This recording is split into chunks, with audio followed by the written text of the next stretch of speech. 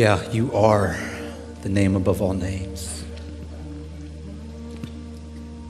The King above all kings. And in this moment, God, we try to right-size how we see you. We as the created, you as the creator.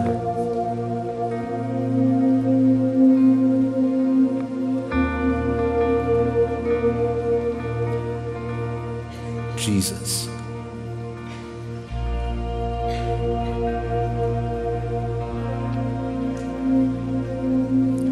Take a breath and breathe in, Jesus, and then exhale. Jesus, we breathe you in. Spirit of God, in this place, we breathe you in.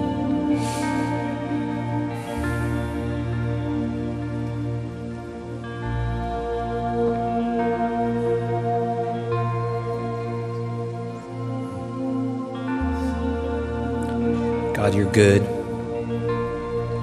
Some of us find ourselves in places of not good, needing to confess that you are good, so that somehow that confession would seep into our hearts.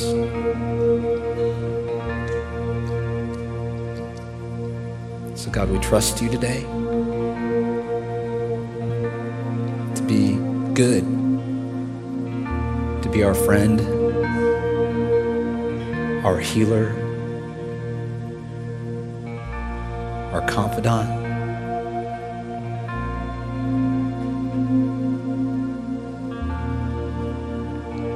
Jesus, it's your name that makes those things possible. Amen. Hey, take a seat wherever you are, and as you're doing so, if you could squish into the middle there. We have a fun morning planned. We're really excited about it, and it's going to have some ups and some downs, and I may stress you out at some point, but just know that we'll end up, and then I don't know where we'll quite go, because we've kind of given this morning to God to say, hey, here we are, meet with us, speak to us. But I have a really high to start us off. So there is a 93rd birthday in the room right now. Yeah. So Grandma Jenny, as we call her, is back here on the second to back row right there. And let's just sing a happy birthday song to 93-year-old Grandma Jenny. I'm going to need the band, not me. Happy birthday to you. Happy birthday to you. Happy birthday, dear Grandma Jenny. Happy birthday to you. Yeah, that's awesome. So, she's seen some things, right? So we need your wisdom, Grandma Jenny. Well, we are excited to be together. My name, by the way, is Shibu Matthew. I'm one of the pastors here at Heartland, and so glad to be here this morning. And here's that was the high, because it's a roller coaster, so we're headed down. But as we head down, we have a couple things. So first is, it's 2001. I'm in Tulsa, Oklahoma, going to college. And your campus post office box is a beloved place, no matter where, right? Because it's the place where you get cookies sent from home or whatever, you get gifts at the CPO. And so I go to the CPO and I open the combination, and it has a slip that says, pick up your package. And so I go to the desk and pick up this monstrous package. It's this wide, it's like up to here, it's heavy. My roommate has to help me carry it up to the third floor. And I have no idea. I just know it's from Kelly, the youth pastor that has sent me off after being in his youth group for many years. And so I open it, and it is a compound bow and arrow. So I'm not a hunter, but now I realize Kelly's dreams for me, because Kelly is a hunter, and so thankfully, catch this, Kelly has sent a bow and arrow to a college campus. Yes, so I go to my RA, I'm like, hey, Mike, I got a bow and arrow, I'm just telling you what's here, and he's a hunter, so he's like, oh, let's get that out, let me show you how to do it. I lasted 18 months in the hunting world because my wrist was blue from whatever, and I couldn't hack it. But packages are great to get, and so it's with this package anticipation that I get another slip in my post office box, and we're now headed down. I'm just preparing you. So I take this slip to the lady at the desk, and she gives me a package that's smaller than the bow and arrow, but it's got something in it, and I open it there, because you want to know there, and I see what it is, and I quickly, put it away, bury it in my book bag, and go to my room. It's a videotape. It's a videotape of a documentary. It's from my dad, and the documentary is Ted Bundy's death row interview. We're low, remember, so I tried to prepare you for this. Ted Bundy's a serial killer that died on death row. And I'd seen this before, so I walked up to the third floor of my dorm room, and I opened the trash chute. I threw it away. I didn't need to see it again. What it chronicles, though, is Ted Bundy's early exposure to pornography, as a child.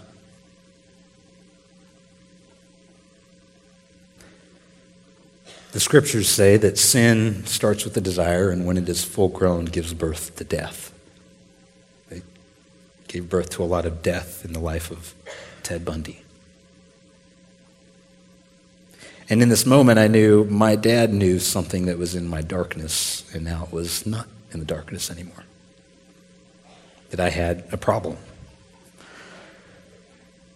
I called him, and he said, I don't remember what he said. I just remember him sobbing. I remember me sobbing and just saying, I'm sorry.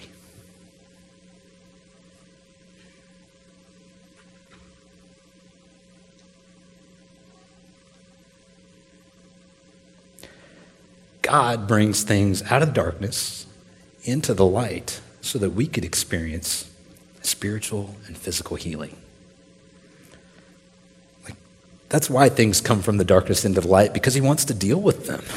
He wants to say, hey, was here, now it's here. Let's talk about it. We're going to look in the scriptures today, John chapter 5, at a man who had some darkness as well, 38 years of physical darkness and some emotional darkness. And this passage is a strange one on many levels, mainly because it involves the temple and a pool outside the temple. And this pool is some kind of mystical pool that swirls.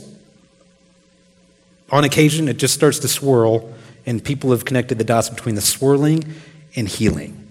For whatever reason, the first person to get into the pool when this swirling happens gets healed. Number 2, no bueno. Number 1, right place at the right time. And so this story says that many people are gathered there. And let's just read this in John chapter 5. Hundreds of sick people were lying there on the porches, the paralyzed, the blind, and the crippled, all of them waiting for their healing. Waiting for their healing, just waiting for the waters to swirl. And we don't know, is this God? Is this the occult? We've discovered, archaeologists have discovered pagan Greek gods of healing statues near this pool, so we think that we just don't know. And we have lots of questions. It's like the worst advertisement for, if you think about Black Friday, people are still people, whether it's first century Jerusalem or 2019, and hundreds of people clamoring over each other, boxing each other out to get into the water. And so you have this moment where we don't know how often this happens, but the Black Friday ad would read, what? Healing. Cost free. When? Watch the water. It's just what is going on here? And so there's this man, and he's been sick for 38 years. Okay, 38 years. I'm 37, so I don't know if he's been sick his whole life or if he's been sick for years longer than that, or if he's been alive longer than that. But it says this, that Jesus finds him and starts to speak with him. And here's what it says, John chapter 5, verse 6. When Jesus saw him lying there and learned that he had been in this condition for a long time, he asked him a question. Do you want to get well? Now, there's a lot of sarcastic responses that I can come up with. Well, yeah, Captain Obvious, I'd love to get better, or, gee golly, I didn't think to think about that question, Jesus. And this man has to now wrestle with this question. And, there's a myriad of questions behind the question, do you want to get well? Because getting well is not just like a now you're better thing. This guy has a livelihood, right? He's got an identity built on being, for 38 years, an invalid, a social outcast. And there's the sense that he has to think about if he wants to get well. And Jesus wants him to think about, is this really what you want? Because it means leaving something behind. If I think about the man, he's got a great answer that we'll get to in a moment here. But if I think about me, I realize, do I want to get well? Because, to be honest, looking at pornography is much easier than not looking at it. This habit that had formed for me. And you can insert your thing there, whatever it is. It's just easier to keep the status quo than it is to be challenged and say, I'm going to live differently. It's easier for me to look at cheap intimacy instead of laying the foundation for a potential marriage someday, right? So do you want to get well? The question's just loaded with really good, reflective things to ask of yourself. And so the question for you today is, do you want to get well? We are whole people. We're not like spiritual beings. We're not physical beings. We're not like slanted one way. We are whole beings with a physical self and a spiritual self. And so around here, we've been really growing fond of this prayer in the Old Testament from 2 Chronicles. If you remember Seth teaching a few weeks ago, we talked about this passage, 2 Chronicles chapter 7, verses 13 and 14. I want to read it to you. This is God speaking, and God says this. When I shut up the heavens so that there is no rain, or command locusts to devour the land, or send a plague among my people, if my people who are called by my name will humble themselves and pray and seek my face and turn from their wicked ways, then I will hear from heaven and I will forgive their sin and will heal their land.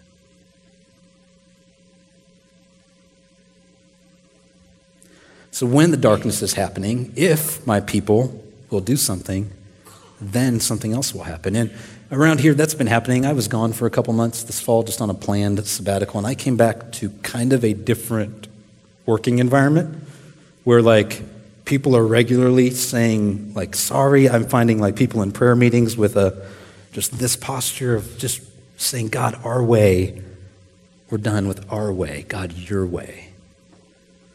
And there's this sense that that's happening around here. And so, follow the logic with me for 2 Chronicles, that passage. We've been doing the repenting and turning from our wicked ways, and now we can kind of expect that God will forgive our sins and heal our land, heal your land, your family, heal you, heal our city. God wants to do those things. And it's not we did the first half and God has to do the second half. That's not it, okay? God is not a vending machine. We cannot do this to God. And so what today I want to describe to you is a land of healing that we're going to step into. But not this is what it's going to look like. But we can just expect that God is good and he's going to do this for us. Now, if I think about the moment in Tulsa, Oklahoma, and the moment the video went down the trash chute and the phone call, I can think of a lot of ways to describe that moment. And they've been generally painful up until kind of recently. I've started to see that my dad, his kindness led me to a place of saying, I'm sorry. His kindness led me to repentance.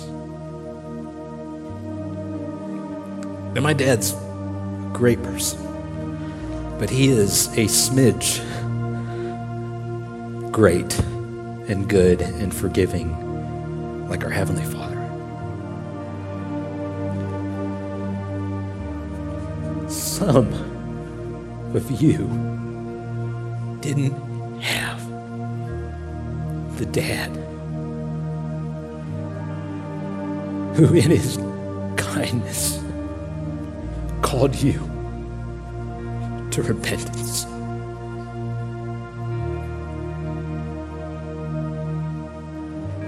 I'm sorry. In this moment, God, in his kindness, is now redeeming that. Friends, he's calling you to repentance. And I know in my knower that this is happening right now. The Spirit of God is saying, you come back. You come back. You come back.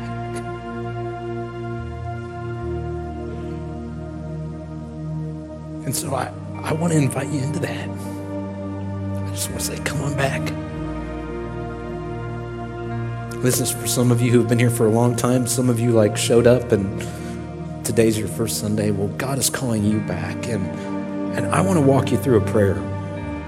And this prayer is something I'm going to read for you on the screen. I wrote it, and I'm going to let you read it with me. And then I'm going to call you to jump in and just say yes. You're going to stand where you are after we read this the first time so that you can connect with the words that are on the screen. But this is the prayer. God, I want to get well. I cannot do this life on my own. I confess that I need you. I trust that you sent Jesus to accomplish the forgiveness of all my sin, past, present, and future. I give my life to you. In Jesus' name, amen. All right, I want to call you to courage because some of you are ready. So just stand where you are if you want to pray that prayer. Yeah. Yeah.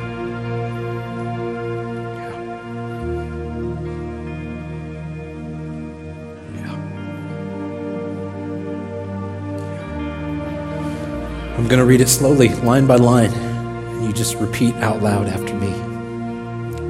God, I want to get well. I cannot do this life on my own. I confess that I need you. I trust that you sent Jesus to accomplish the forgiveness of all my sin.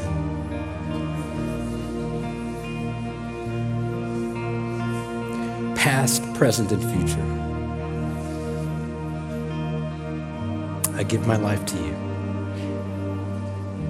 In Jesus' name, amen.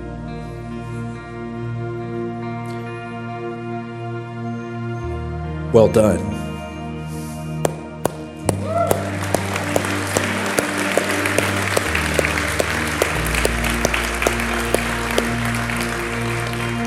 You can have a seat. I don't really care if that was your first time or your 15th time. I care a lot that you did that. That you put a stake in the ground and said, yeah, I believe that.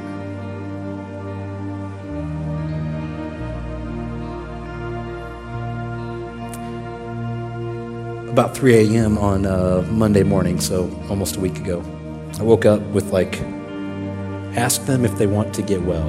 This moment in the service was here, and I was asking you if you wanted to get well. And that was just me and waking up. And so I carried it to a few people, and it started to grow, and I just said, hey, what do you think? Does God want to heal in this moment? And all week long, from Monday to this moment, we've just had this growing anticipation that God wants to heal. And remember, we are just whole people. So he cares about your spiritual heart. He cares about your physical heart. He wants to heal you. James chapter 5 says it this way. This is one of my most favorite passages in the Bible. It says, is anyone among you in trouble, let them pray. Is anyone happy? Let them sing songs of praise. Is anyone among you sick? Let them call the elders of the church to pray over them and anoint them with oil in the name of the Lord. And the prayer offered in faith will make the sick person well. The Lord will raise them up. If they have sinned, they will be forgiven. Therefore, confess your sins to each other and pray for each other so that you may be healed. The prayer of a righteous person is powerful and effective. So we think God wants to heal. And so I'm going to invite you to come to the front, and you can come to this side of the room under that screen. You can come to this side of the room under that screen. And you can come for two reasons. The first one is you want to confess something and be forgiven and feel the healing that comes with confessing to another person. That's the first reason. You might have been a person who stood up. You might have been a person who didn't stand up, but that's what you can come for. The second reason is this: any ache or pain, big or small, whatever it is, if you have a physical issue of some kind, we want to pray for you. We want to ask God to heal your body. So the band's going to lead us in a couple songs. And I just encourage you to stand up, because once you stand up, the next step's coming. And then before you know it, you're going to find yourself in the aisle. And then before you know it, you're going to find yourself with a brother or sister down here. And they're going to be asking the God of heaven to release healing into your life. They're going to be asking God to release healing into your life. And it's going to happen.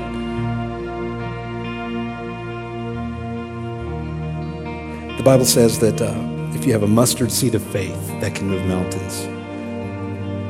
And so we will do this for a couple songs and invite you to come up and just stand, and the rest will happen. And then afterwards, I want to talk about healing, kind of what happened, and we'll reflect on it for a little bit. But right now, stand and come if you're ready. And if you can't think of something and you don't need the healing prayer right now or the confession, please support the stuff happening in the room. God's Spirit is here, and He's going to heal somebody. He's going to forgive you. Let's go. Yeah, in this moment, healing of heaven pouring out, being released onto you, onto our people. That's happening right now. And so if you're in line to be prayed for, please stay in the line. We will stay here as long as it takes to make sure that you get to be prayed for. Now we're out over our skis a little bit here in a really beautiful way, because we're depending on the Lord, right?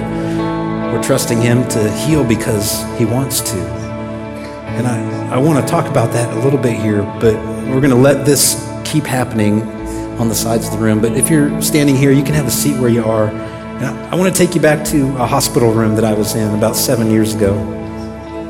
And I hadn't done a hospital visit before. And Dan Diebel was taking me along, and I was just gonna learn.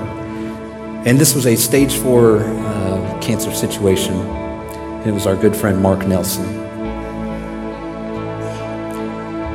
We're sitting with Jeff and Teresa, the son and daughter, and you have no words in that moment. And Dan just asks a question. He says, I wonder what God's up to right now. I wonder what kind of healing God is up to right now. Is it healing on this side of eternity? Is it healing on that side? What does He want to do right now? And we leaned into that question, and we prayed, and Mark passed within a couple weeks. It was a gut punch for many of our community. It was this moment of like, what are you up to, God? And I found myself wanting God to be the vending machine. I wanted God to do the things I told Him to do, and I was reminded of Jesus, our example, who had this same request of the Father. He wanted something, and He asked for it. And it was the second to last day of His life. And this is what Matthew chapter 26 says. He said to His disciples, my soul is overwhelmed with sorrow to the point of death. Stay here and keep watch with me. Going a little farther, he fell with his face to the ground and prayed, "My Father, if it is possible, may this cup be taken from me. Yet, not as I will, but as you will."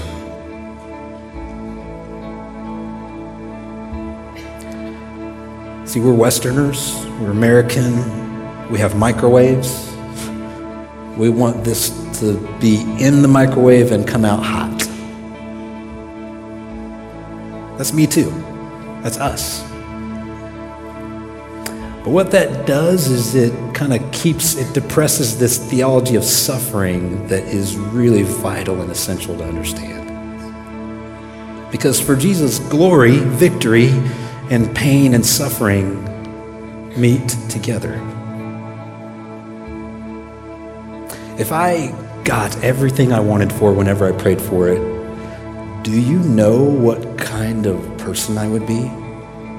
I would have never experienced any pain in my life, ever. Ever, you know. And so now we wrestle. Some of you felt healing as you were prayed for that situation. Some of you felt it on the way back to your seat. Some of you felt absolutely nothing. Some of you were like, "When's lunch?" All of that is super normal.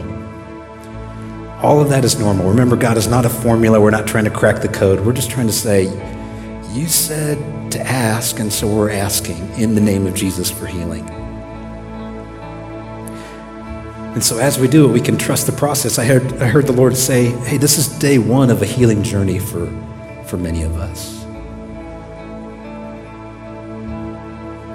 One of my favorite authors is a guy named J. Todd Billings. He's a 30-something theologian with 2 kids under the age of 5, and he has an incurable blood cancer. He wrote a phenomenal book called Rejoicing in Lament. If you're in one of these places asking God for some healing in an impossible situation, I'm going to make it really easy for you. Read chapter 7. Here's what J. Todd Billings says about his wrestle with healing. He says, "Did I believe that God could bring complete healing even to an incurable cancer? Yes, in the sense that it would not be beyond God's power. But praying for healing for someone with a cancer like this is a little like praying for healing for someone who has lost a limb. God can provide healing, but it will be a different order of healing. Until the final restoration in the resurrection, prayers of healing in circumstances like this need to be paired with prayers of ongoing lament, because nothing will turn back the clock. Even if my cancer completely disappeared and I had no detectable levels left, doctors would expect the cancer to return. Thus, even if I was miraculously and immediately cured, I would need to continue on maintenance chemotherapy for the rest of my life, along with cancer tests every 3 to 6 months. There would still be a deep loss. Consequently, if I were to pray that things would become like they were before my diagnosis, it would simply be an act of denial. Whether God provided healing now or over a long period of time, or in final glory, there is no question that we can and should pray for healing, but not without lament. Billings would say that the Psalms are our companion in moments like this, where we say, "Why, God, why?" with full anger, disgust, hatred even. You can say those things to God because God can handle your whys. And I would challenge you to say them to somebody else too, so that you're not caught alone on an island asking God these why questions, but you do it with someone. But those prayers of lament at the same time meet in the middle with prayers for healing. And so, my friends, we're becoming a kind of people, and these are the moments that make us people not afraid to ask for healing and willing to risk saving face or risk whatever it is that might just ask God for healing, because he wants to give it. We just don't get to be the ones, the arbiters of when and where that happens. So today, I know the roller coaster was like this, and now we might feel here, but I want you to somehow leave with a lift. with the confidence that God has you. God has your family. God has your neighborhood. God has our city, and healing is happening. Healing is coming. So let me pray for us, then we'll head out. Father, we confess that we would rather be God, but that is what we lay down. The need for control, the need to manage the circumstances. And we say, we want to let you be God. So for all the prayers of healing that have gone forth, for the confessions of faith today, we say they're yours. We trust ourselves to a loving God. We follow the example of Jesus, who can ask and yet say, I want your will. So give us strength for the journey, Father. For the things that we've asked for you to heal today, the depression, the anxiety, the alcoholism. We ask for those things to break in the name of Jesus, and give us hope to keep praying these things. In your name, Jesus, we pray. Amen.